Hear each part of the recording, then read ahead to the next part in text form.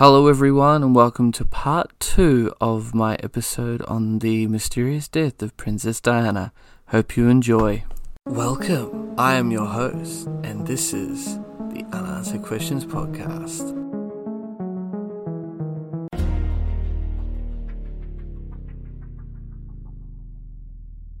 Initial reports stated that Diana's car had collided with the pillar at 190 km per hour, 120 miles per hour, and that the speedometer's needle had been jammed at that position. It was later announced that the car's speed upon collision was between 95 and 110 km per hour, 59 to 68 miles per hour, about twice as fast as the speed limit of 50 km per hour, 31 miles per hour. In 1999, a French investigation concluded a Mercedes had come into contact with another vehicle, a white Fiat Uno, in the tunnel. The driver of the Fiat was never conclusively traced, although many believe the driver was Lee Van Than. The specific vehicle was not identified. It was remarked by Robin Cook, the British Foreign Secretary, that if the crash had been caused in part by being hounded by paparazzi, it would be doubly tragic. Diana's younger brother, the Earl Spencer, also blamed tabloid media for her death. An 18-month French judicial investigation concluded in 1999 that the crash was caused by Paul, who lost control at high speed while intoxicated, which I have a lot of problem with that theory, and I don't think that that is exactly what contributed to her death,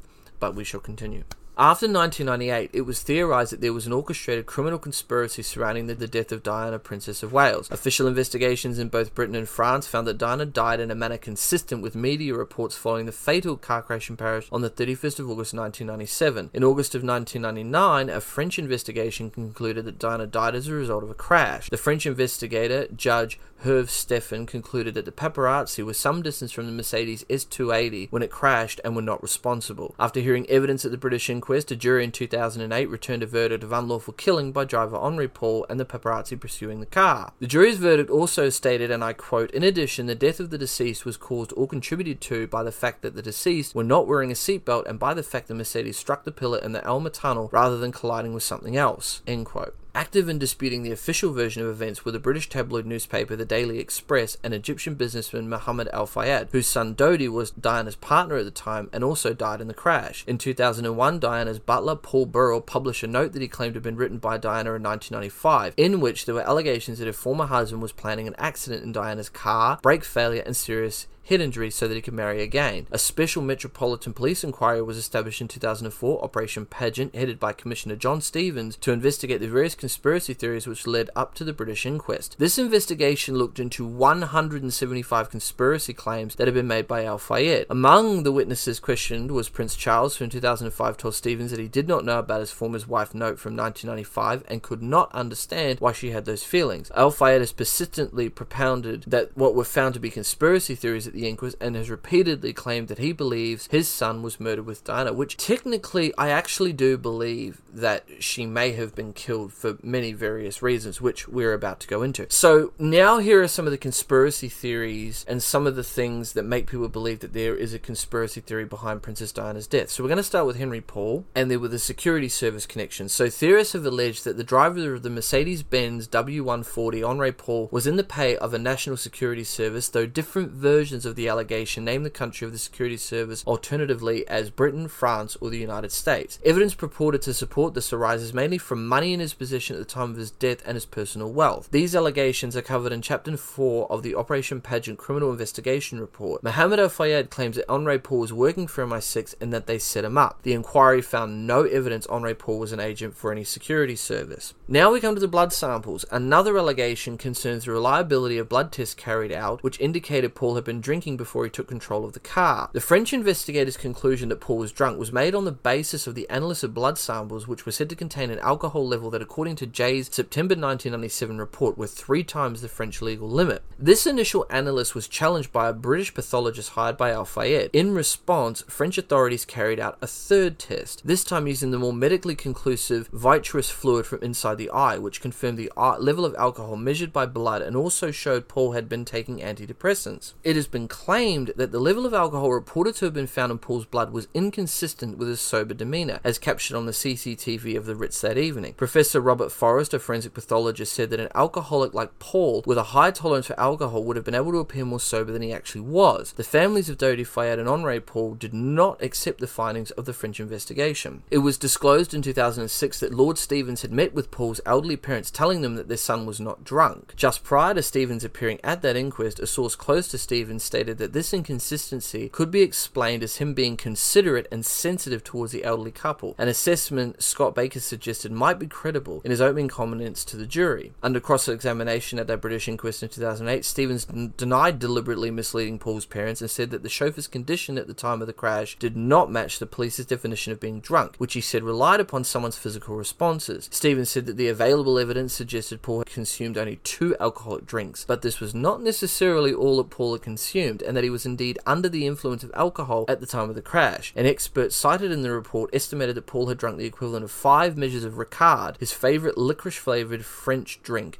before driving. In 2 French tox lab tests, Paul was found to have 12.8% carbon monoxide hemoglobin saturation, which occurs when the blood's iron-carrying pigment is bound with carbon monoxide instead of oxygen. Smokers normally have about 10% of hemoglobin bound with carbon monoxide, so the results in Paul's case were not unusual. Paul had been smoking small cigarillo cigars in the hours before the crash. Another test, backed by the opponents of the official findings, showed Paul had a carbon monoxide hemoglobin saturation of 20.7% at the time of his death. That result, if accurate, combined with the rate of dispersal of carbon monoxide from the bloodstream, would have meant that Paul's blood had 40% saturation a few hours earlier, and he scarcely would have been able to function at all. In 2009, it was reported that DNA samples confirmed the blood samples with high alcohol levels were indeed from Paul. This was established by a comparison with samples provided by Paul's parents, demonstrating that the blood tested was that of Paul and that he had 3 times the French legal limit of alcohol in his blood. At this point, we're going to go into a little bit of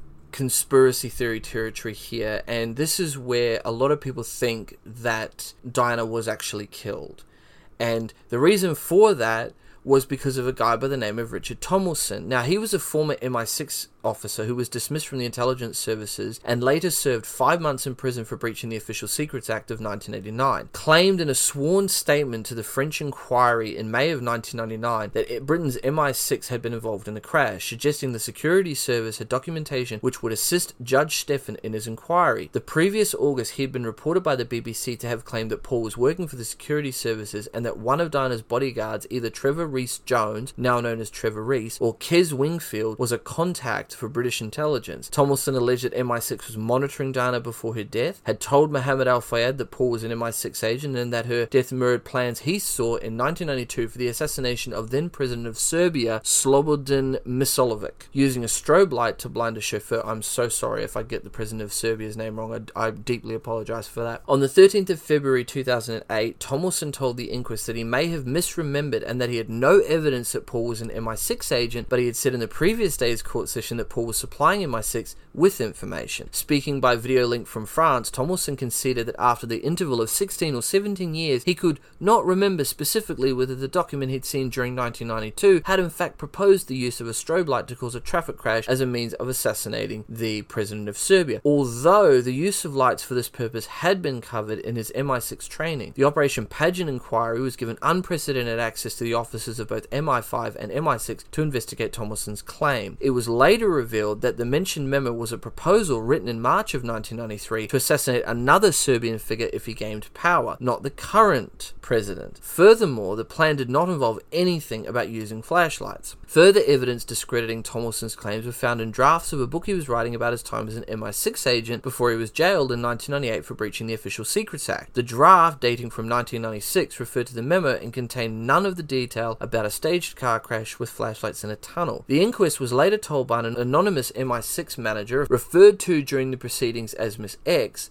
that MI5 were not keeping any file on either the princess or Dodi, and there was no plan involving them. The inquiry concluded by dismissing Tomlinson's claim as an embellishment. It went on to comment that this embellishment was largely responsible for giving rise to the theories Diana was murdered. Tomlinson was arrested by French authorities in July 2006 as part of their inquiry into the death of Diana. French police were also reported to have seized computer files and personal papers from his home in Cannes. Now we move on to the relationship with Dodi Fayed. So one of the main motives which has been advanced for alleged murder includes suggestions Diana was pregnant with Mohammed Dodi Fayed's child and the couple were about to get engaged. The alleged dislike of the idea of a non-Christian within the British royal family meant such a relationship between the mother of the future king and an Egyptian Muslim would not be tolerated. In Mohammed Al Fayed's view, which he repeated in court at the inquest in February of 2008, Prince Philip, the Prince of Wales, Diana's sister, Lady Sarah McCorkdale, and numerous others were all involved in a plot to kill the princess and his son. Jeffrey Steinberg of the Executive Intelligence Review, EIR, a publican of the American Lyndon LaRouche movement, has also put forward theories that the Prince of Wales was murdered by the security services under the instructions of Prince Philip. An article in the Daily Telegraph in 1998 reporting the EIR conspiracy theories alleged earlier links between the EIR and Al Fayed, while Francis Wheen reported the following year that Al Fayed's spokesman had advised journalists to contact Steinberg. Al Fayed made the assertion in television interviews that the couple were going to announce their engagement on the Monday after the crash, on the 1st of September 1997. Operation Pageant commented that an announcement of such magnitude from the Princess of Wales would have been a substantial media event of worldwide interest and would have required significant preparation. No evidence was found that any such preparation had been made. CCTV evidence shown at the inquest indicates that Dodi left Alberto Raposi Jewelers on the 30th of August with nothing more than a catalogue. Raposi said in 2003 that the ring had been placed on Diana's finger in a St. Tropez hotel and was being resized for future collection in Paris, but later admitted to writer Martin Gregory that he had received legal papers from Al Fayed, a client for more than 20 years. Al Fayed said the couple chose the ring in Monte Carlo and Dodi picked it up in Paris the day before he died after it had been altered. This statement of Al Fayed was contradicted by statements of Claude Roulette, a shop assistant, and the CCTV footage. A CCTV recording demonstrated that a ring had been selected by a Ritz Hotel official. It was bought by Mohammed Al Fayed after the couple's death. A few short hours before the crash, on the afternoon of the 30th of August, Diana's journalist friend Richard Kay received a call on his mobile phone from Diana in which she asked about what was likely to appear in the days following Sunday papers about her. During this call, she made no mention of any announcement she intended to make. More revealing was a statement given by Diana's elder sister, Lady Sarah McCorkdale, who testified that in a phone conversation with Diana on the Friday the 29th of August, Diana spoke about Dodi Fayed in a manner that gave her sister the impression the relationship was on stony ground. Statements from other friends and confidants Diana spoke to in the week before her death, including her butler Paul Burrell, her friend Lady Annabel Goldsmith, and her spiritual advisor Rita Rogers, were unanimous that she was firm about not wanting to get engaged or married to anyone at that point in her life. A week before she died, the princess had told Goldsmith, and I quote, "I need marriage like a rash on my face."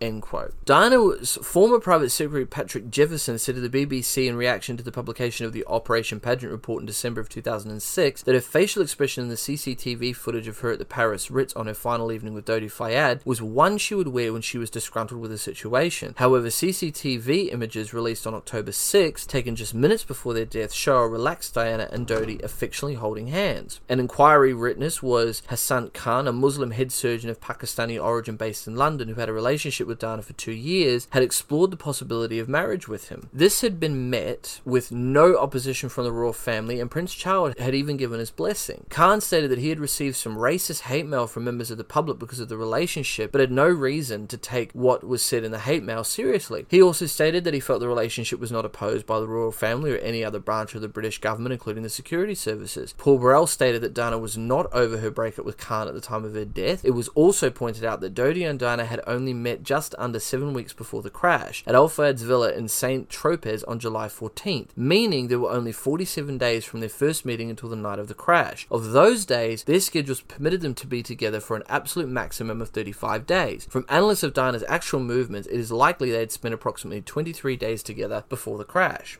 John McNamara, a former senior detective at Scotland Yard, headed Al Fayed's own investigation for 5 years from 1997 onwards. Cross-examined at the inquest on 14th of February, he conceded that he found no evidence of a criminal conspiracy to kill the princess, or that she was engaged or pregnant at the time of her death, apart from the claims Al-Fayed had relayed to him. In January of 2004, the former coroner of the Queen's household, Dr. John Burton, said in an interview with The Times that he attended a post-mortem examination of the princess's body at Foltham Mortuary, where he personally examined her womb and found her not to be pregnant. In an effort to examine the assertions made by Al-Fayed, Operation Pageant had scientific tests carried out on pre-transfusion blood found in the footwell of the seat in the wrecked Mercedes the Princess of Wales occupied at the time of the crash. This blood was found to have no trace of the HCG hormone associated with pregnancy. The inquiry also extensively interviewed friends of Diana's who were in close contact with her in the weeks leading up to her death. The evidence obtained from these witnesses was of a very sensitive nature, and most of it was not included in Operation Pageant's criminal investigation report. However, it was reported that friends said she was in her normal menstrual cycle and there was no evidence she was using contraception. Al-Fayed's persistence in asserting Diana was pregnant led him to get members of his staff to tell the media that on their final day together, Diana and his son had visited a villa he owned in Paris to choose a room for the baby. While the couple had indeed visited the villa, the circumstances of the visit were exaggerated to say it had lasted 2 hours and that it was in the presence of a prominent Italian interior designer. A security guard at the villa, Ruben Muriel, felt uncomfortable lying about the matter and sold his story to the Sun, stating that the visit lasted just under 30 minutes and was not in the company of any interior designer. He provided stills from CCTV to prove this and said that he had been in the presence of Diana and Dodi for the entirety of their visit, with them having no conversation about them coming to live at the villa. He later resigned from Al-Fayed's employment and initiated an employment tribunal for constructive dismissal after Al-Fayed successfully sued him for breach of contract because of the CCTV images he supplied to the Sun. Senior members of Al-Fayed's staff made derogatory comments about Muriel and Trevor Rees-Jones in their statements to Operation Pageant. In 2004, a Channel 4 documentary, The Diana Conspiracy, claimed that the butler of the villa, who in a June 1998 interview with the ITV documentary Diana Secrets Behind the Crash, claimed to have shown the couple around with their intent being to live there, was not even present at the villa on that day as he was on vacation. Al-Fayed first claimed that the Princess of Wales was pregnant at the time of her death to the Daily Express in May of 2001. If it is true, it is strange that he sat upon this important information for 3.5 years, end quote, said Scott Baker at the inquest. Talking about CCTV images, the absence of CCTV images showing the Mercedes journey from the hotel to the crash site has been frequently cited as evidence of an organised conspiracy. According to the Independent newspaper in 2006, there were more than 14 CCTV cameras in the Pont de Alma underpass, though none of the recorded footage of the fatal collision. Judge Herve Steffen was appointed as examining magistrate in this case on the 2nd of September 1997, and on that day, by judicial order, he tasked the Brigade Criminale with identifying all video and photographic images along the route taken by the Mercedes. Lieutenant Eric Guigou of the Brigade Criminale led the team that carried out that work, initially by retracing the route several times and drawing up a list of possible locations. His report showed that the team identified 10 locations of CCTV cameras. None of these had any images relevant to the inquiry, since they were principally security cameras facing the entrance to buildings. Most of the cameras were not maintained by the city of Paris. The owners of the buildings to which they were attached operated them privately. There was a traffic monitoring camera above the underpass in the place Diamar itself, but that was under the control of Paris Urban Traffic Unit. That department closed down about 11 p.m, had no night duty staff, and made no recordings. Officers in the police headquarters information and command center could continue to view the pictures shown by the camera in real time, but could not control it. The subject of the TV cameras is dealt with in Chapter 5 of the Operation Pageant report. It was also found that a photograph that was published in a book by David Cohen, Diana, Death of a Goddess, and captioned as having been taken just before the car entered the tunnel, was in fact taken by a photographer as the car left the back of the Paris Ritz. Now we come to a very interesting part of the Diana conspiracy theories. In fact, I think this is one of probably the biggest conspiracies that it was actually a setup and that she actually wasn't killed in a car crash, but it was actually a car crash that was forced upon her by someone who was driving a white Fiat Uno. So there's a many conspiracy theories that surround the white Fiat Uno because it was never found, and there's a lot of conspiracy theories that seem to believe that the white Fiat Uno was actually responsible in some way to Diana's car crashing. So an analyst of the wreckage of the Mercedes revealed it had a glancing contact with a white Fiat Uno under powder which left traces of paint on the Mercedes bodywork. Extensive attempts by the French police to find the vehicle involved were unsuccessful. Although no one had seen the Fiat in the tunnel, some witnesses reported seeing an Uno exiting the tunnel. So there's a couple of ways you could look at that. You could look at it as the Fiat was waiting in the tunnel, and because there's no security footage as was established before, there's no way to know that the Fiat wasn't waiting in the tunnel. Diana's car came speeding through the tunnel, the Fiat Uno drove alongside of it, nudged it a little bit. I mean, we've seen this in Hollywood movies. Nudged the car a little bit, the car careened off and smashed straight into the pillar. The thing is, there's no security footage that was taken within the tunnel, so we don't know if the Fiat Uno guided Diana's car with Henri Paul not being able to move out of the way, and the Fiat Uno guided the car straight into the concrete pillar. With no security footage, we can't rule it in, we can't rule it out. And the fact that the Fiat Uno was never found, even though police attempted to find it, also is a little bit suspicious to me.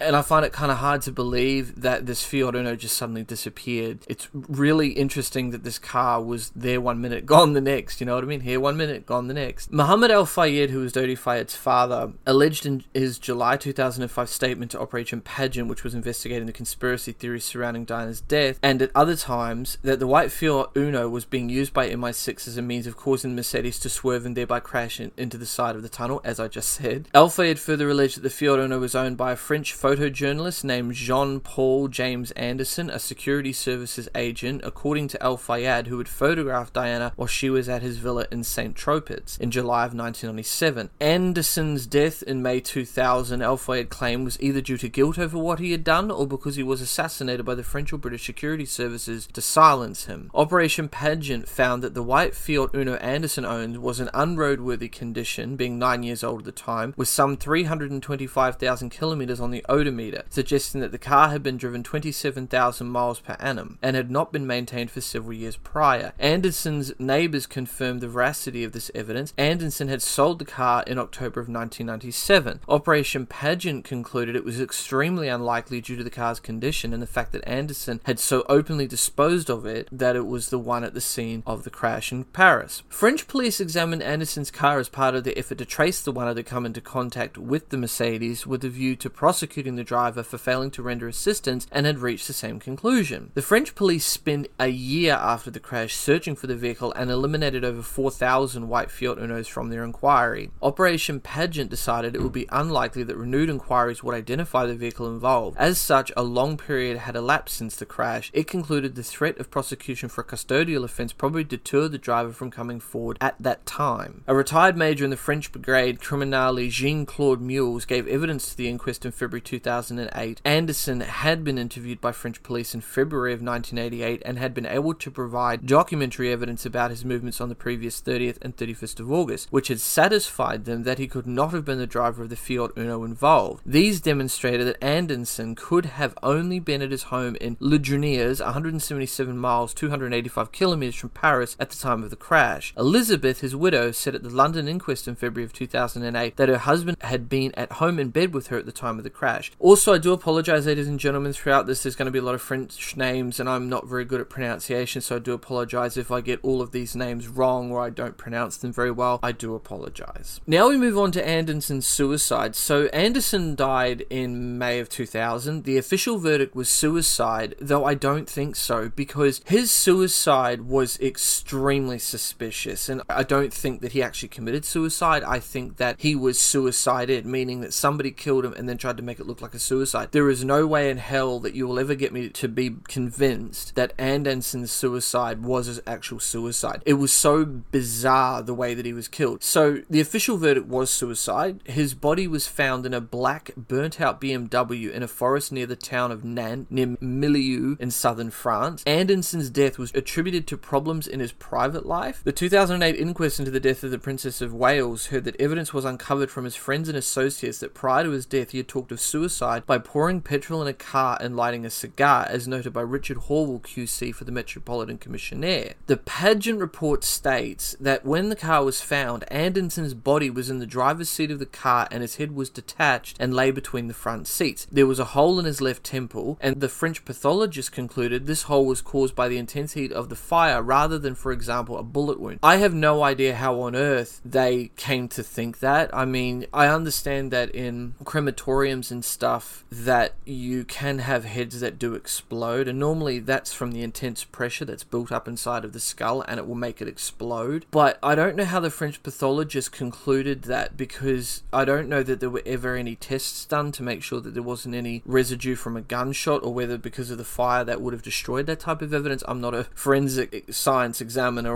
or a forensic scientist, so I don't know whether that could have been done. But I find it interesting that the French pathologist just concluded the hole was caused by the intense heat of the fire, and how they ruled out that it was a bullet wound. Again, I don't know much about how bodies cope under intense heat, so it's possible, but it seems a little bit weird to me that there's a hole in his head and they just naturally assume it's from the fire. Like, why would you not think that somebody may have killed him? The other interesting thing was Operation Pageant found no evidence Anderson was known to any security service, and contrary to Al Fayed's claims, his death was thoroughly investigated by French police. However, and this was the really, really weird thing about that though, right? Although the whereabouts of the car keys has never been explained. So the car keys, to my understanding, were never found. They weren't in the car with Anderson, and they just disappeared, and nobody knows where they are, and nobody has ever been able to explain how they just disappeared or why they were never found. So if Anderson drove the car there, or his burnt out BMW there, and he decided, okay, I'm going to light myself on fire, where was the gasoline? Like, there's several things about this suicide that really stick out to me. One is,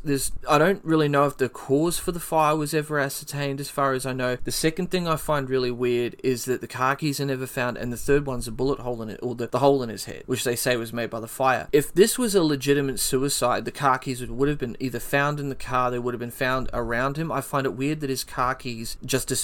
I find it very hard to believe that he would have just lost his car keys and then decided to set himself on fire. It's such a bizarre suicide. And I mean, I've researched a lot of cases where suicides are the main contributing factor, and some of the most bizarre suicides, as you'll hear throughout this season's podcast episodes. And this has to be one of the most weirdest ones that I have ever seen. And it's really weird and bizarre how they just suddenly claimed, oh, it's a suicide. But yet you've got these contributing factors that point to another kind of direction by saying, well, no, we can't really say that this is just a suicide, because there's several contributing factors that make it seem as if it's not just a suicide. So I have a very, very hard time believing that Anderson just killed himself under the circumstances. In my heart, I say that he didn't, and in my mind, I have a lot of questions, because it just doesn't seem normal to me that he would just go to a forest, lose his car keys, set himself on fire, and he ends up with a hole in the head. It really seems really strange to me. The other thing was, there was a break-in at his former workplace in June 2000, and it was alleged to have been carried out by security services, but was found to be unconnected to his death, and no items related to him was stolen, which, again, that is really kind of bizarre that you would have a break-in at your former workplace, and yet it's carried out allegedly by security services, even though the French police claimed that, and Operation Pageant also claimed, that he was not known to any security services. So what are security services doing breaking into his workplace, or his former workplace? A lot of bizarre things about Anderson, and I don't fully believe that he was not involved. I do believe in some case he was involved, and I think he was silenced. I think that he was actually murdered, and they made his death look like a suicide, although I think they did a pretty bad job of it, whoever did it, because there is questions, and I have a lot of questions about that. Then we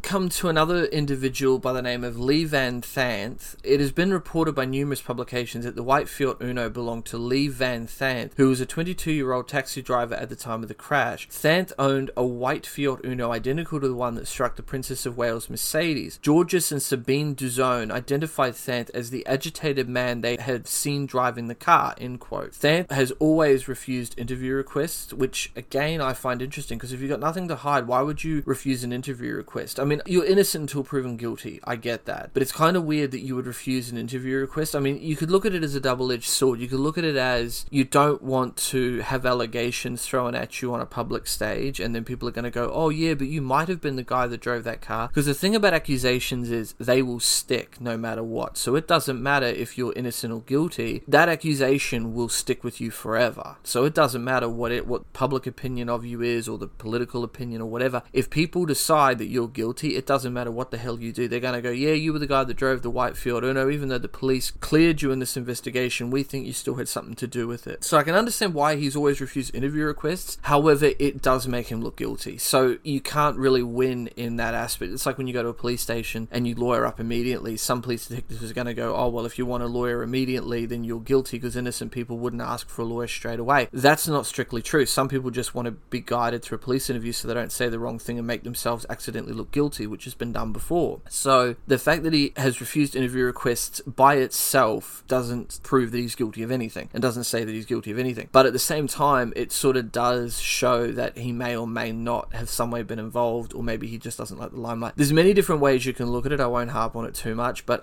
it does make him look a little bit guilty. But then again, there's nothing wrong with refusing an interview if you don't feel comfortable giving an interview. However, it does make you look guilty, unfortunately, which is the side effect of that. In 2006, Thanth's father said his son had resprayed his white Fiat Uno red hours after the crash, allegedly waking up his mechanic brother in the night to help him. Following tests, it was concluded that the car could have been involved in the murder, end quote, but Thanth's involvement in the crash was ruled out by French police because he said he was at work on the night in question. It was later uncovered that he had left work earlier that night and could have been at the scene of the crash, and multiple witnesses recall seeing a man matching his description exit the tunnel seconds after the crash. See, all of this makes him look really guilty to me. I mean, the fact that you resprayed your car red so that it can't be identified, that's really guilty, although we're taking his father's word for that. And then it's interesting because he claims that he worked on the night in question, but yet it turns out later that he left early. He looks really guilty to me, Lee Van Thanth does, because that is a little bit weird. Why would you lie about something like that? Oh, I was at work, and then it turns out later, well, no, you actually left early. That makes you look incredibly guilty to me. However, there was an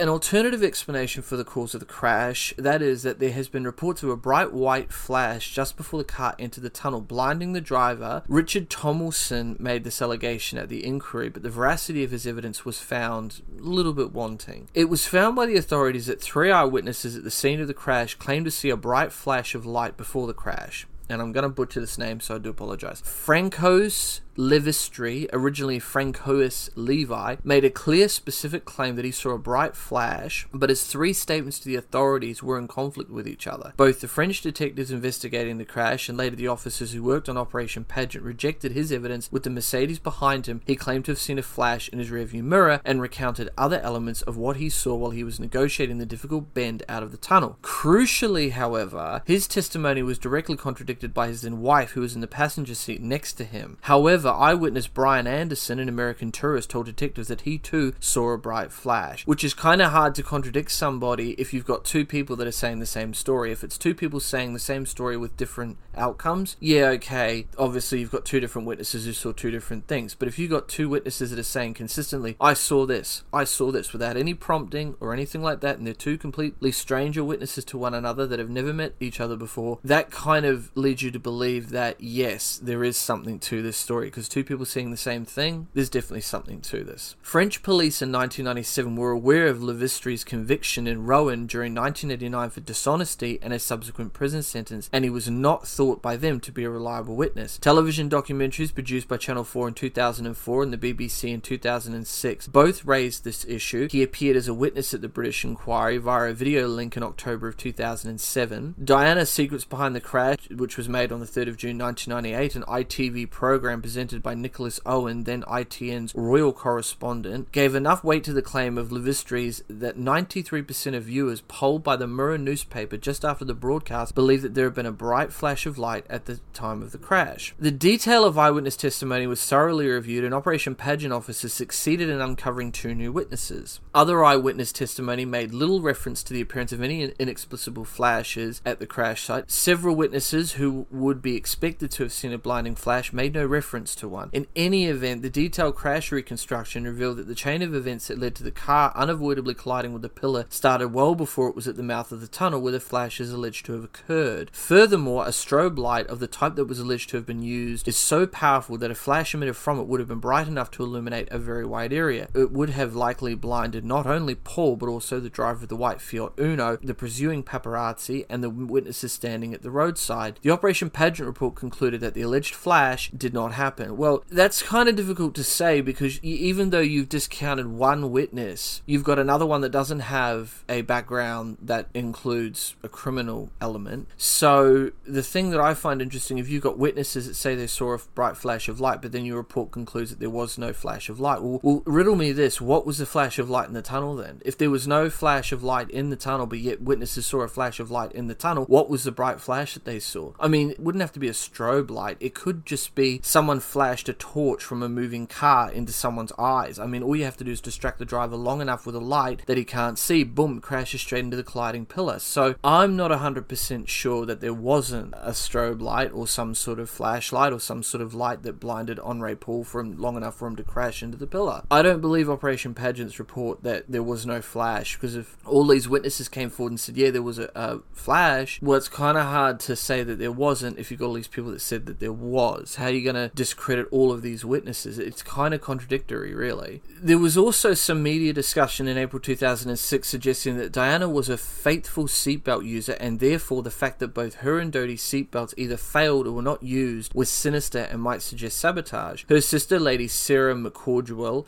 later said that Diana was religious in putting on her seatbelt, end quote. Other sources question if she did in fact use a seatbelt all the time, as was suggested. Quote, "What is certain is that she was not wearing a seatbelt, and this made things worse. We would like to think that if she had been wearing a seatbelt, we'd have been able to save her," end quote, said Professor Andre Leinhardt, who reviewed the emergency services response for the French government investigation of the incident. CNN did an analysis of the crash in early September of 1997 and concluded that the injuries would have been minor had the occupants been wearing seatbelts. The conclusions were provisional owing to limited data about the specific Mercedes model, and the limousine was not sold in the US. Analysts of the wreckage of the car, repatriation to England in 2005 by a forensic accident investigator from the Transport Research Laboratory of 35 years experience on behalf of Operation Pageant, found that all the seatbelts were in good working order except for the right rear one, which was attached to the seat Diana occupied. Follow-up inquiries with French investigators found they had declared all the seatbelts operational at an examination in October of 1998, suggesting the damage to the seatbelt took place after the crash. Yeah, I'm not so sure about that. I mean, the fact of the matter is, it would be easy for someone to sabotage a seatbelt and then for them to kind of cover that up. I don't know, it seems a little bit coincidental that the French investigators all of a sudden say that they may have damaged it after the crash. I don't know. That seems a little bit dodgy to me, that